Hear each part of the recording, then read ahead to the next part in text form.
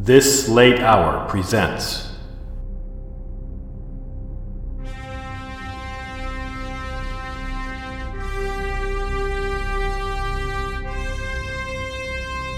The Genesis Problem.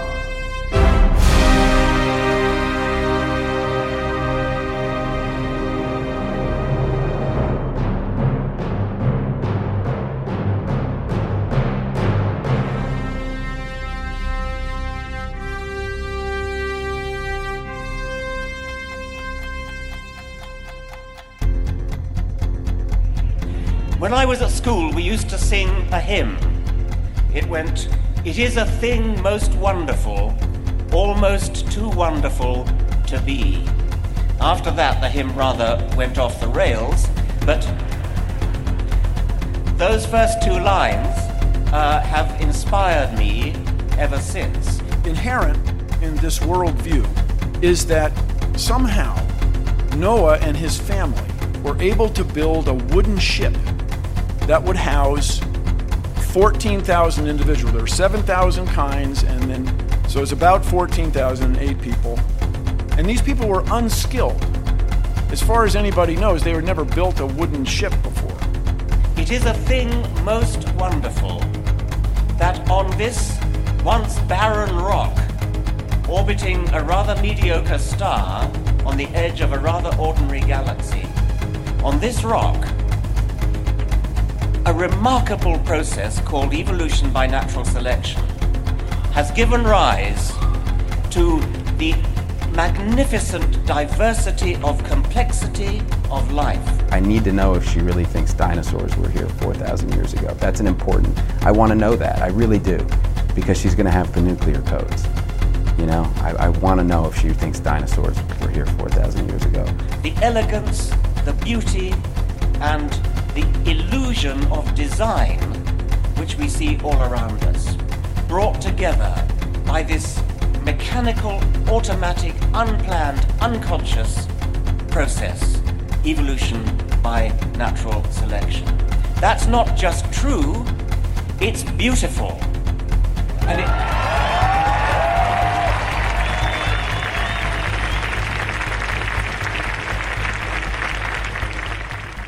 I'm your host, Casey Knowlton. Welcome back to the podcast, everyone.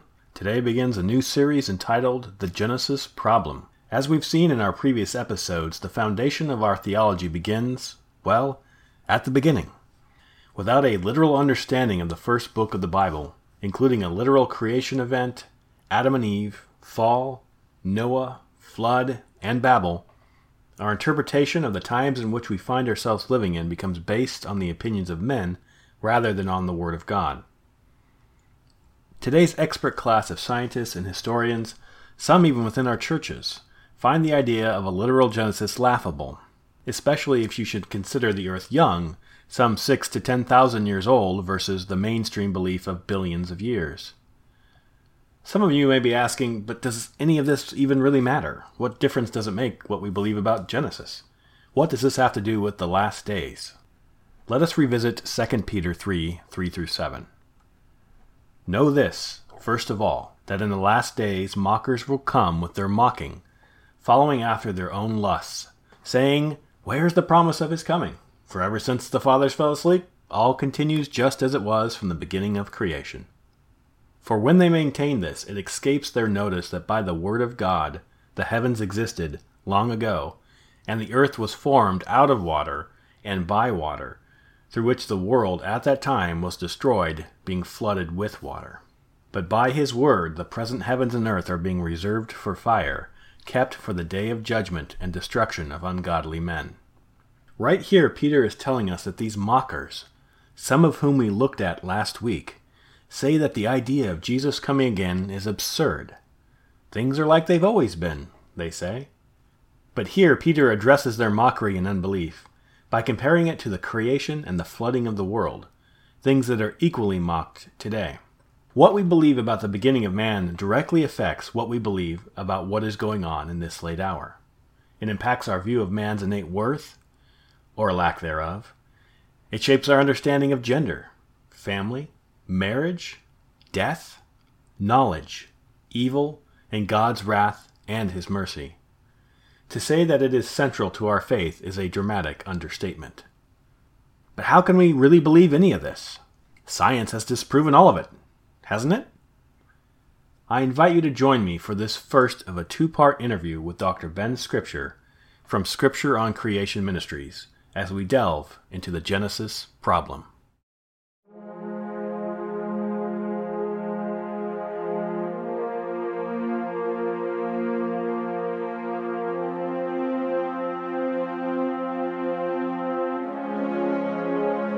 Well, thank you very much for being with us. I'd like to welcome Dr. Ben Scripture to this late hour. And Dr. Ben, how are you? Oh, I'm doing just great. Thanks, Casey. It's nice to talk with you. It's nice to have you with us this morning. Before we get started, I think it'd be good for me to just say a short prayer. Yes, let's do that.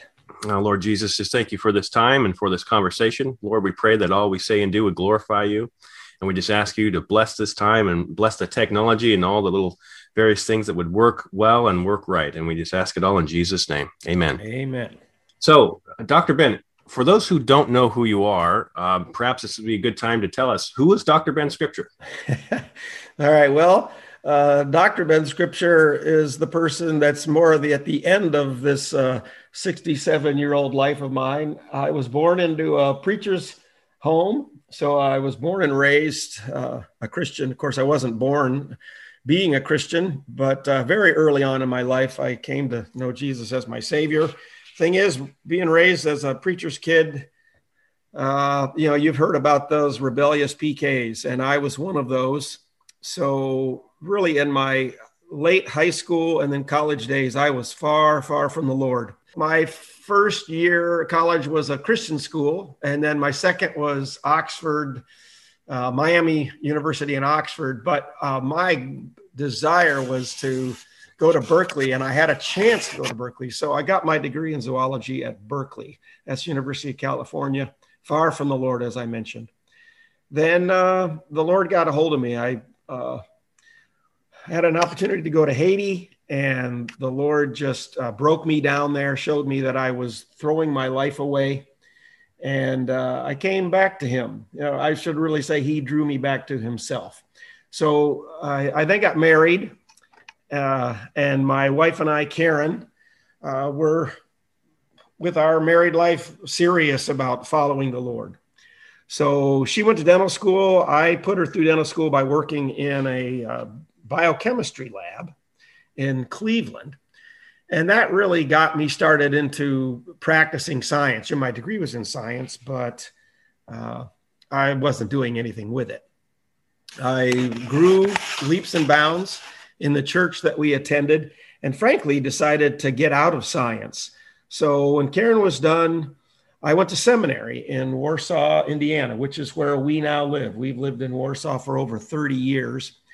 I got a degree, an MDiv in theology. And then the Lord had other plans for me. I figured I'd just go into a sort of a traditional pastorate, but the Lord had other plans for me. I started teaching at Grace College in the biology department and loved it. So decided I would like to have a career in science again, in teaching, and went to the University of Notre Dame to really further my education so I would have the credentials to teach at the college level. Went to Notre Dame and got my PhD in biochemistry. The thing is, my teaching never panned out. The school I was at there at Grace wasn't hiring by the time I got my PhD, and we were really so established here in Warsaw that I just decided, we're not going to move. But the Lord opened this door for a ministry in creation. So I was combining my theology degree with my science, and he just threw the doors wide open, and I developed this Scripture on Creation ministry, and I've been doing it ever since, as well as being one of the teaching elders in our local church here. So during that time, we had 2 children, and since that time, each of my 2 children, my daughter Carolyn has had 4 kids. My son Luke has had 4 kids. So we are just enjoying immensely our grandchildren and our family. Everyone's walking with the Lord. We are so blessed. And I keep busy with ministering in the church and keep busy with my Scripture on Creation ministry. It's a speaking ministry, a radio ministry. So that's who Ben Scripture is. I couldn't ask for a better life. Well, thank you for sharing. All those details are very welcomed and appreciated.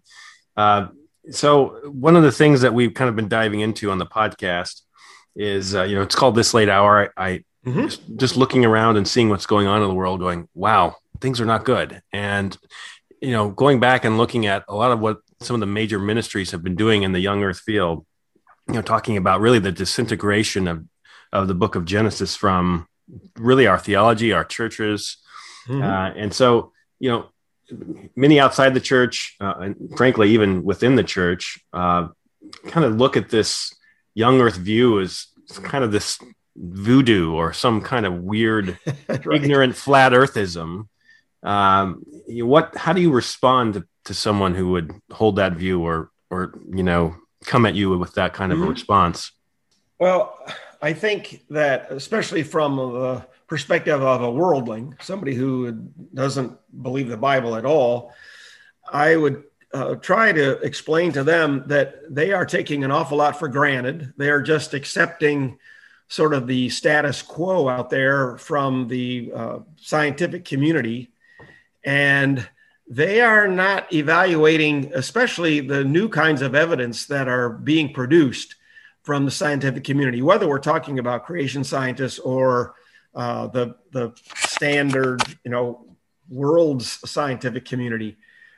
There are more and more challenges being mounted. And I would just suggest that they not take so much for granted and be so accepting, but maybe be a little more objective and look at the kinds of evidences that are out there and see the kind of challenges that are being mounted. These people that are doing the research, like I said, they're not by any means all creationists, but yet, for example, especially in the area of what we would call intelligent design, there are real challenges being offered out there. And so at least they should recognize that this isn't all just a matter of faith. People must start with faith, but they are evaluating the evidence and recognizing that, there are an awful lot of issues that Darwinism, that the evolutionary worldview cannot answer. In fact, the challenges that really are causing the evolutionists to have to take a very, very defensive position. Sure. Then from the perspective of a person that believes the Bible, I would say you are not looking at the kinds of challenges that are being presented by the creation scientific community. You're just accepting what the world says. And I would really ask them to evaluate the kind of different evidences that are out there and maybe reevaluate their just virtual blind acceptance of, quote unquote, the scientific community. Sure. No, it's a good point. Now, you mentioned that, there are many different new evidences coming out. It's putting a lot of evolutionists on the defensive. Perhaps you'd be willing to share, say, 5 main points that you see giving a strong sort of evidence standing for the young earth view. Sure. First of all, as I just touched on, faith is a crucial foundation for whether you're an evolutionist or a creationist. So first of all, I would say that my evidence comes from trusting the Bible and having a lifetime of experience seeing that the Bible indeed is trustworthy. So the veracity of the history of the Bible, whether it's talking about the history of creation or the history of Israel, the kinds of archaeological evidence that we're finding that supports details about David and so on and so forth. My first evidence is I believe the Bible, and there is a ton of reason to trust this book. But from that, there are a lot of specifics when it relates to creation that the Bible just simply doesn't talk about. We could wish, I could wish that there was a lot more about creation, a little more explanation, in there. We get one chapter in Genesis chapter 1. And of course, there's a little more information there in 2. We get a couple of chapters about the flood, but the Bible is not a scientific textbook. But what it does say, I would say, is demonstrable from good scientific experimentation. And so you can assume all you want and then say, oh, the Bible is silly. But when you actually look at the kinds of observational evidence that's out there, nothing in the Bible is contradicted by science. So my first evidence, I would say, is the Bible itself. Then when we get more specific scientific evidences, I would say the most profound evidence that is mounting now is soft tissue in dinosaur bones. And you're going to see that most of my evidence has come from the realm of biology, because that's my field of expertise. And so I understand these things and find them to be powerful evidences. But this discovery of soft tissue in dinosaur bones is an incredibly powerful evidence for the young Earth. That is because, one, the evolutionary worldview insists, of course, that the world is billions of years old, right? That life is hundreds of millions of years old, and that in the arena of dinosaurs, especially, they went extinct 65 million years ago. Okay, So these bones that we're digging up, at a minimum, have to be 65 million years old or more, and yet. Right. This isn't something that is unusual, or there's some weird, quirky, wow, isn't it weird? We found this bone. It seems to have blood vessels and stuff in it. This is becoming common, that we are finding soft tissue in dinosaur bones. So those blood vessels, those red blood cells, those literally nerve fibers have been sitting around in the rocks for over 65 million years. That's absurd. They've come up with some hand-waving explanation, which now we are even doing research to demonstrate that is not accurate. Things about, iron causes the collagen protein to cross-link, and it makes it a little firmer, it makes it a little stronger. Well, that's all just so laymanish, if I could use that term. People go, iron. And so they get in their head the idea that, if it's iron, it must be able to last. That's nonsense. It does not enable protein to last millions of years. So what's the big deal? The big deal is, how do they ever come up with the idea that rock was 65 million years old? They're using carbon dating. Well, actually, they're using other types of radiometric dating techniques. And those techniques are the reasons why they say this rock is 65 million years old or 100 million years old. Sure. Well, when we know that rock can't be that old, the material that we're finding in it, in these dinosaur fossils, can't be that old, then what does that say? That says that those dating techniques are wrong.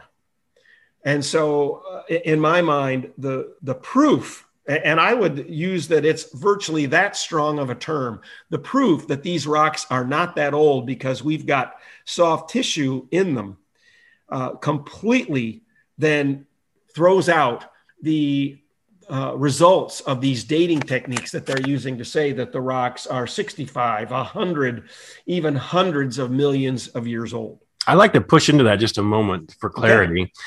I mean, this should be headline type news. I mean, it's held pretty under the rug. Because I mean, if we think back even to some of the popular pop culture of dinosaurs, the only way you were ever going to get blood was through a mosquito who happened to fall into sap and, got frozen into this little sap ball and preserved. I wondered how they knew that mosquito had just sucked on a dinosaur. Don't you? Anyway. Another mystery of the past. Of Jurassic Park, right? Yes. But, this is the kind of thing that should be, really all over, instead we're talking about UFOs, but, right. What should be on, I would say, at least a good portion of the printed news. Hey, we're finding all of this soft tissue and, clearly we've been wrong about this. There seems to be a just an iron-fisted grip on, regardless of the evidence, holding to that worldview. Absolutely. And so why, there's I would say a feeling threatened that seems to come across from a lot of the secular community, and as far as in the scientific field. What exactly is that about? And why is there this reluctance to just be honest with what the science is showing? Well, if the trust that the scientific community puts in, and when I say scientific community, let me clarify this, because there are a number of scientists who do not adhere to an evolutionary worldview. More and more scientists, even that are not believers or believe the Bible, are adhering to the intelligent design, but they do tend to still adhere to the deep time. But even some of them, I think, are beginning to abandon that. In any event, when I say the scientific community, I'm talking about the majority who indeed are evolutionists, okay? Sure. Their worldview absolutely depends upon deep time. I would suggest that comes from much more of just, to put it bluntly, an imagination. It requires the idea that you can just sort of imagine, well, if you have enough time, anything can happen. And so to present these ideas, you've sort of got to have in the background, well, we're talking about 100 million years that these kinds of things could keep these attempts could continually be made, whether we're talking about chemically or, geographically or whatever, or geologically, I should say. So it requires sort of this vague understanding that, well, given enough time, anything can happen. So if you take that away, the masses are just going to abandon this whole idea of, well, yeah, you could get a fish to evolve into a lizard, into a mammal, into a monkey, into a human. Right? They know better. So you've got to have this idea that, well, yeah, there's a lot of time out there, so anything can happen. If that becomes challenged, if that is abandoned, then the entire theory of evolution, just the whole imaginary aspect of it, the story of it, falls apart. And you just can't have that. So it is held on to, and any challenge, any real trustworthy challenge, a viable challenge of that time frame, will just cause the whole thing to collapse. So that's why they hold on to it so strongly and don't even want to talk about it then when there is a viable challenge being made. So like I mentioned, this idea of iron promoting a kind of chemistry that would cause proteins to cross-link and therefore make them very strong and whatever, biochemically speaking, that's laughable. They just do a hand waving. Oh, yeah, that's been explained, how those kinds of tissues could be preserved for that period of time. And then they just move on and don't really interact with it. But for most people, that seems to be a good enough explanation. So let's move on. Right. And that happens in a lot of different areas of scientific research. It's surprising to me that people who are in the scientific field, which the point of performing science is to discover what is true about the world and the universe around us, right, who are literally sort of running from what the facts are actually showing in favor of holding to their worldview. Yeah. Well, that's where I mentioned there at the very beginning, when the assumption is, oh, you're just a flat earther who needs to listen to you, where I said, well, why don't you look at the evidence a little more thoroughly? That's the thing, Casey. People don't. We're all lazy. We're not going to just keep checking our facts. We think we've got the facts, and so we just want to move on. That phrase, don't confuse me with facts. Well, so a lot of people don't even understand or know that there are contradictory explanations out there, especially those that are experts in other fields. They're not biochemists, they're not molecular biologists. And so they hear the quote unquote experts saying, oh yeah, we've got that explained. And so that's good enough for them. They're not. And frankly, I do the same thing. I am not a geologist. And so when a creation geologist say, well, we can explain this particular rock layer or whatever, I just take their word for it because I am not going to go back into college and take geology again and then just go through all of this kind of stuff. Now, I do read some of this information and try to grapple with some of it. I do try to keep up with it. But, you know, for the most part, the biochemists, the paleontologists, they've said, oh, yeah, we've got an explanation for this. And so the astronomers and the geologists and the chemists and all that, they just go, okay. And then they just ignore any contradictory evidence or what people say is contradictory evidence. And they just say, you don't know what you're talking about. You're a flat earther type.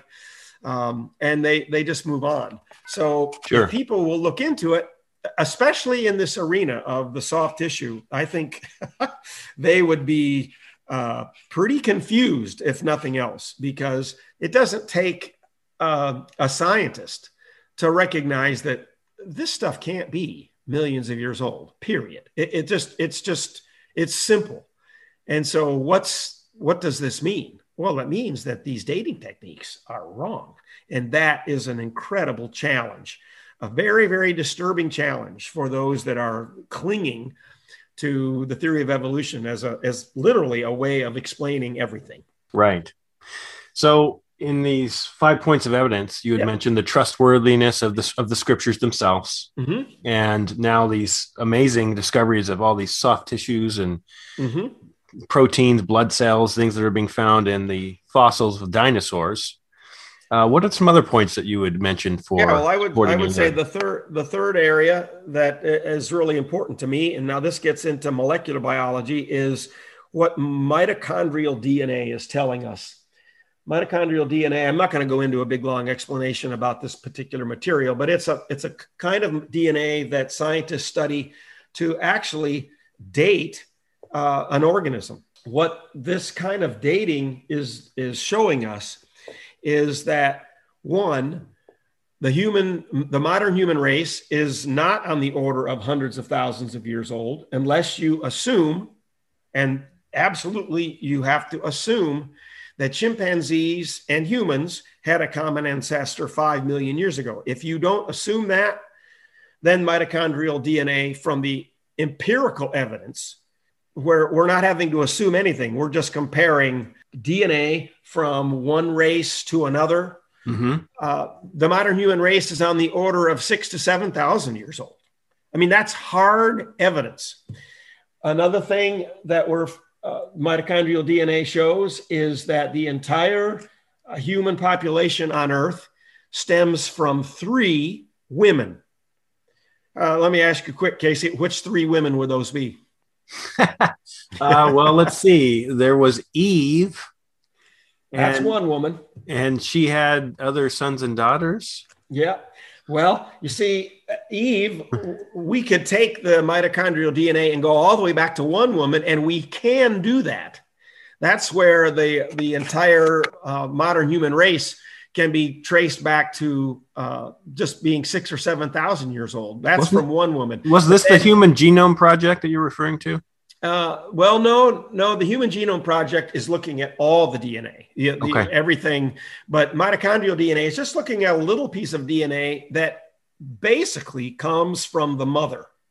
Okay. So it's hard to explain, and like I said, I won't get into it. But anyway, the 3 women, even though the entire modern human race essentially comes from one woman, not essentially, it does.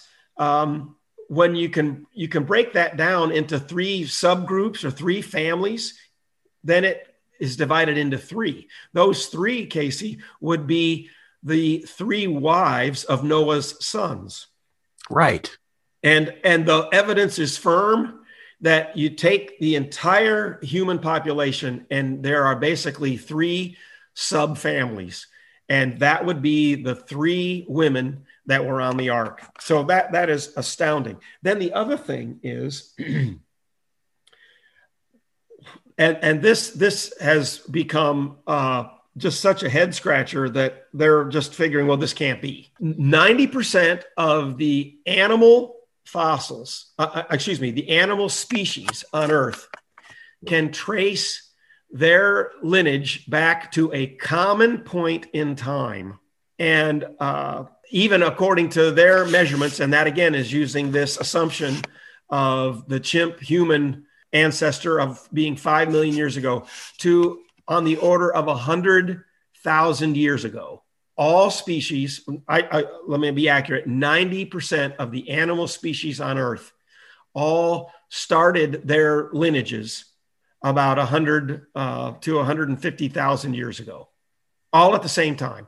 What would cause that according to what the biblical record says? Well, it would have been when they came off the ark and started repopulating the earth. Exactly. And we have strong mitochondrial DNA evidence to demonstrate that. And this is very, very, very new.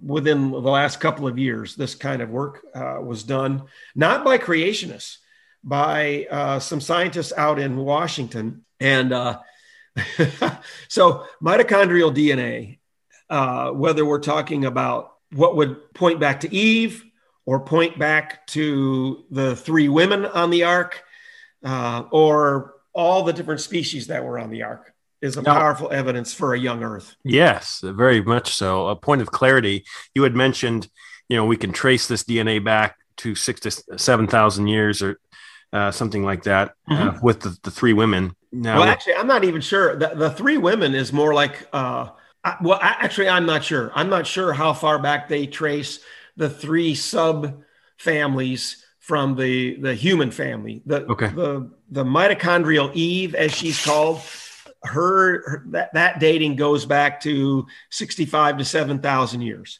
And I'm not sure about what kind of dating the 3 subfamilies come up with. And then all the animal species, that gets dated back to 100 to 150,000 years. But all of these things that the evolutionary community are dating are using that chimpanzee human ancestry as sort of the basic calibration for the quote unquote mitochondrial clock. Okay, that was my point of clarity. So is that why we're seeing a discrepancy between the 3 women and the animals as far as the dating?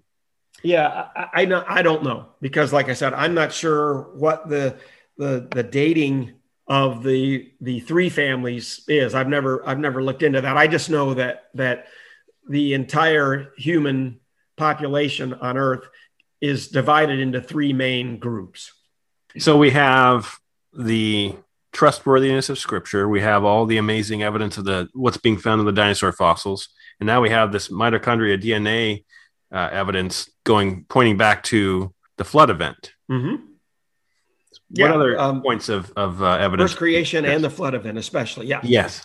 Okay. Let's see. The fourth one I would say is the degradation of the human genome. What I mean by that is, as we are watching how rapidly the human genome is mutating, and these are silent mutations, but of course we are seeing a lot of that in the phenotypic.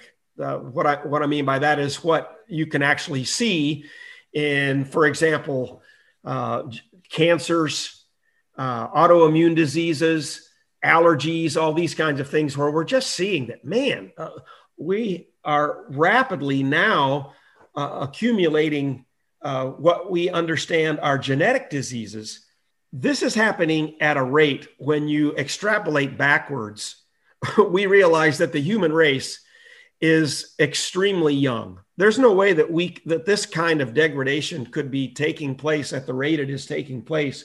And the human race is, on the order of 100,000 years, that the primates go back to 250 million years, so on and so forth. They're not, my date is, I think, a little wrong on that. Primates, I think, are said to be on the order of more of 100 million years. I need to be more accurate with those kind of numbers. But the rate of mutation is demonstrating that just life in general cannot have been on Earth for hundreds, even over 1 billion years in the past. Life can't tolerate the kind of the rate of mutation that we're experiencing. Evolution says, things are getting better and better. Well, the evidence is showing that no, DNA breaks down so rapidly that is rapidly headed for extinction, all species. And this work, by the way, is done by a creation scientist named John Sanford. He was a professor at Cornell. He has his doctorate in genetics. And, he was an evolutionist. And then as he studied genetics to the extent that he did, and did a lot of computer modeling with the rate of genetic decay, he realized that the human race has a very short time left given the rate of mutation. I think he is showing that in about 5,000 years, at the rate that we're mutating, the entire human race will be sterile. I think this degradation of, it's called genetic entropy, by the way. Okay. At the rate that we're mutating, you can't go backwards and come up with the human race being around for as long as the evolutionary theory requires. Genetic entropy, I guess I would say, is the fourth major evidence for a young Earth. Most of these things, from my perspective, are biological, and that's because that's the stuff that I understand. And I just look at those things and I say to any biologist, these things can't be ignored. You can try and explain them away, but nobody is. And so how do you hold to a young Earth when there are such powerful evidences out there, empirical evidence, not just hand waving, not just, well, it has to be, the Earth has to be old. So whatever evidence we come up with simply must be wrong. Deal with it. Give responses from good research that would contradict these kinds of evidences that are piling up within the life science community. Well, and as a point there, the entropy that you mentioned, that's a very startling thought, and one that could be, well, frankly, lead to some depression and hopelessness for those outside of Christ. I mean, we're talking about basically we're all going extinct. Right. Absolutely. If we don't have an understanding of the salvation work of Christ, we're all just going back to the ashes. We're all going back to the dust. We're all going back to the goo, I guess, for many who would believe in that worldview. But we understand that we're under the curse of sin, and that this is what we would be and should be witnessing if that were true. Yeah. Well, the thing that fascinates me about this is that this was something that God intentionally imposed on the earth back at least at the time of the flood. Now, it may very well be that God did this, at the fall. Right. But, people were still living to be over 900 years old at that point. So it seems to me that the real beginning of the degradation of the genome of not just humans, but of all organisms really began in earnest after the flood. We can trace back the accumulation of mutations. This is more mitochondrial DNA work, actually, to about 5,000 years. And so if the flood occurred at about that time, on the order of 5,000 years or so ago, then it's at that point that mutations began to rapidly accumulate. Before that time, it seems like even from the lifespans of humans, mutations were not accumulating that dramatically. So God intentionally changed the earth as a result of the flood, not just geologically, but it appears biologically, in the sense that now mutations would begin to accumulate, and everything was going to live shorter and shorter periods of time. And I do think that God points that out in Genesis chapter 6. He says the lifespan of man will be 120 years. I don't think he's talking about that the flood is coming in 120 years. I think that he's talking about he's going to bring the lifespan of man down to a maximum of 120 years. So God intentionally has done this to bring man face to face with the idea that you are dying, and there's nothing that you can do to change it, even though man loves to promote this idea of, genetic engineering and we're gonna fix all of our genetic problems and we're gonna start living longer and longer. Research shows that isn't happening. Even though the average lifespan is increasing, the maximum is not. And by the way, that's my fifth point. Like I said, my evidences are all from the biological point of view. So this doesn't talk anything about from geology, from astronomy, and all these other perspectives that other creation scientists are experts in. Sure. That I think some of those are very, very powerful. The aging research that is going on is showing that 120 or a little less is the maximum lifespan of human beings.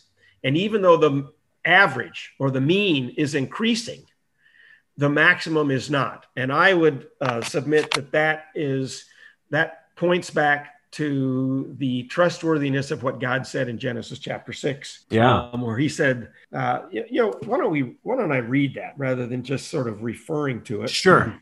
Genesis 6:5, then the Lord saw that the wickedness of man was great on the earth, and that every intent of the thoughts of his heart was only evil continually. And the Lord was sorry that he made man on the earth, and he was grieved in his heart. When God saw this, of course, he found Noah.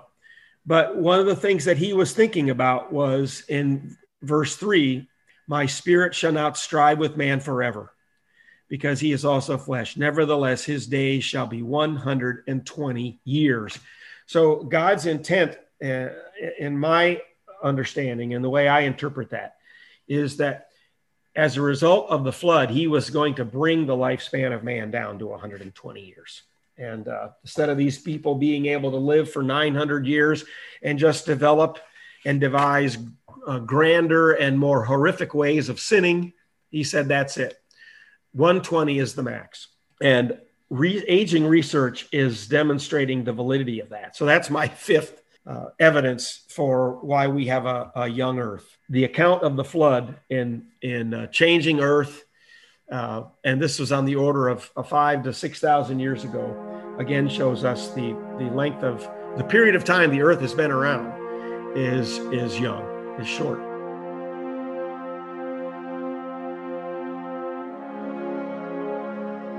Thank you for joining me today for the first part of my interview with Dr. Ben Scripture on the importance of Genesis.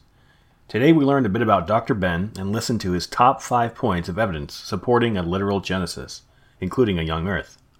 Part 2 of the interview will be available on the last Friday of August, so I'd welcome everyone to come back and join us as we continue in the Genesis problem.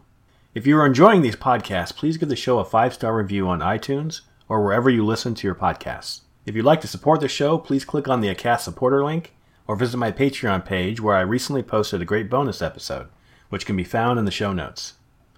If you have questions or comments, please send us an email at thislatehourpodcast@gmail.com or visit our Twitter @KC or the Facebook page This Late Hour.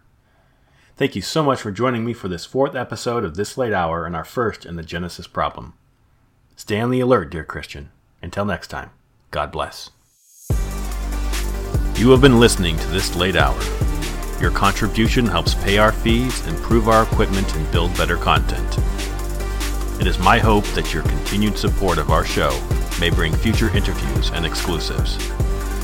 Our goal is to always be improving our show so that the church may be strengthened in our mission to bring salt and light to this present darkness. May God richly bless you.